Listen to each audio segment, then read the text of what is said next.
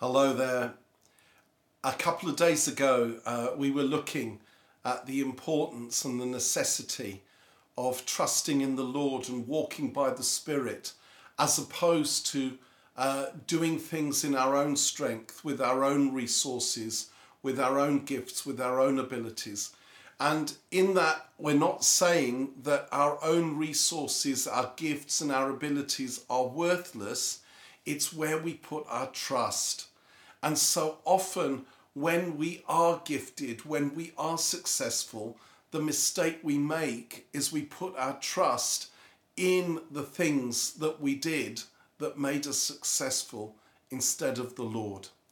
And those things get us somewhere, but it's nothing like what happens when we lean into Him, when we trust in Him, when we fall on Him, when we recognize that underneath us are His everlasting arms, and we rest in His arms and not in our own understanding and abilities.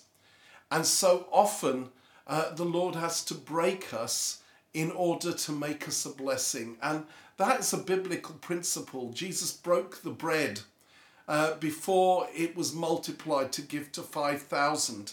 At the Last Supper, He broke the bread and He was broken. And out of His brokenness came life. Out of the broken bread came life. And He breaks us not to hurt us, not to harm us, but in order to cause us to put our trust in Him. In the Old Testament, there's a wonderful little story in 2 Chronicles chapter 20. And Jehoshaphat was king of Judah. And the armies of Moab and Ammon came against Judah, and they were far superior. They were much bigger. And Jehoshaphat and the people of Israel, they came to the end of themselves. They didn't know what to do. And in verse 12 of 2 Chronicles 20, Jehoshaphat prays this prayer: "O Lord, we do not know what to do, but our eyes are fixed on you." What an amazing prayer. I want to pray that prayer every day. Lord, I don't know what to do, but my eyes are fixed on you. And they realized, I can't do this, but you can. And they listened and they obeyed and they defeated the Ammonites and the Moabites in a great victory as God led them. And that can be true in our lives. So how does this happen? How do we do that? Well, it's really, really practical. We pray. We pray. We ask Him. We say what Jehoshaphat said: I don't know what to do. Help me. We ask the Holy Spirit to speak to us. Our eyes are fixed on you. Holy Spirit, would you guide me? I'm weak. Your power is made perfect in my weakness. That's what you said. That's what you promised. Well, I come weak. I come dependent. And then you listen. You have the humility to listen. Lord, I wait for you. Is this what you're saying? I will trust you. I will listen for your voice. And when you speak, I will obey. I will not second guess you. I will do what you say when you say. Now, we can ask questions like, well, how do I know it's the Lord? Well, do you know, when you're dependent, when you've come to the end of yourself, when you're prepared to obey when He speaks, it is amazing how you recognize His voice. It's amazing how you just begin to know. And even though you'll have doubts, even though you might not be sure, you say, Lord, if I've got this wrong, I'm weak.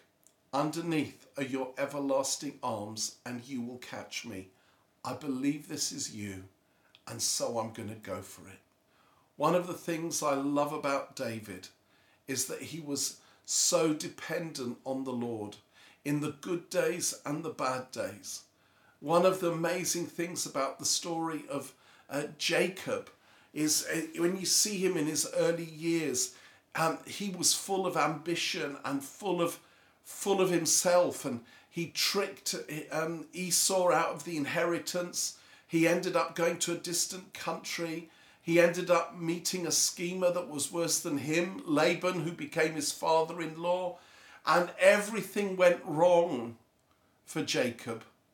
And then at the end, as he was on his way back, before Esau came to meet him, and he was sure that Esau would kill him, the Lord comes to him as an angel of the Lord, and they wrestle till dawn. And Jacob says, I'm not letting go of you until you bless me. I'm not letting go of you until you bless me. And he fought and he fought and he fought. And then the angel of the Lord hit Jacob's thigh, and it was broken. And that's how the Lord blessed him. Because from that moment on, he walked with a limp, but he also walked with, as it were, an emotional limp, where he wept easily, where he didn't try and manipulate things as he had done, where he trusted the Lord in a new way. He was broken, and so he was malleable. So he was willing to trust not his own ingenuity, but the Lord. God wants to get us to that place. I implore you, walk in the Spirit. Learn how to do it. Grow in it. Spend time listening to him. Step out in faith and trust in him, and knowing that if you get it wrong, he will hold you. If you get it wrong, nobody will die. If you get it wrong, you know what? When you've had as many failures as I've had, failure doesn't faze you anymore. It really doesn't. And I'd rather, if I'm going to go down, I'd rather go down in a great big blazing ball of fire spectacularly, trying to serve Jesus, than whimper away in a corner. Listen to him.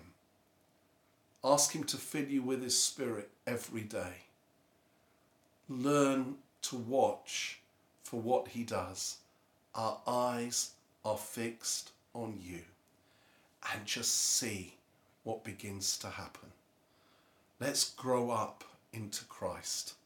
As Jesus was obedient to his Father, even unto death, oh, may we be granted the gift of faith that results in obedience, because we're totally dependent, especially in our brokenness. My grace is enough, said the Lord to Paul, for my power is made perfect in weakness. God bless you.